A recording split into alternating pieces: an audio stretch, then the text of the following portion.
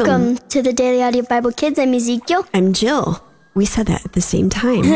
I think that means you owe me a Coke, right? I think you owe me a Coke. Oh, I like what you did there. Welcome, everybody. I'm Jill.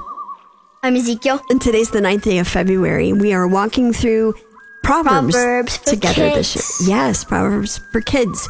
And We're reading in the International Children's Bible. and we're reading Proverbs 9. okay, let's go. Being wise or foolish. Wisdom has built her house. She has made it 7 columns. She has prepared her food and wine. She has set her table. She has sent out her servant girls. She calls out from the highest place in the city. She says to those who are not wise, "Come in here, you foolish people. Come and eat my food, and drink the wine I've prepared. Stop your foolish ways, and you will live. Be a person of understanding.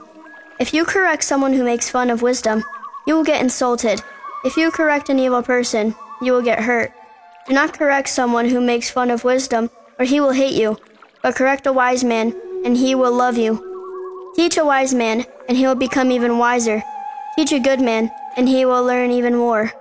Wisdom begins with respect for the Lord, and understanding begins with knowing God, the Holy One. If you live wisely, you will live a long time. Wisdom will add years to your life. The wise person is rewarded by his wisdom, but a person who makes fun of wisdom will suffer for it. Foolishness is like a loud woman. She does not have wisdom or knowledge. She sits at the door of her house. It is at the highest place in the city. She calls out to those who are passing by. They are minding their own business. She says to those who are not wise, "Come in here, you foolish people. Stolen water is sweeter. Stolen food tastes better. But these people don't know that everyone dies who goes here. They don't realize that her guests are deep in the grave." I don't really like that line. Foolishness is like a loud woman. Because I've been a loud woman before. Probably lots of times.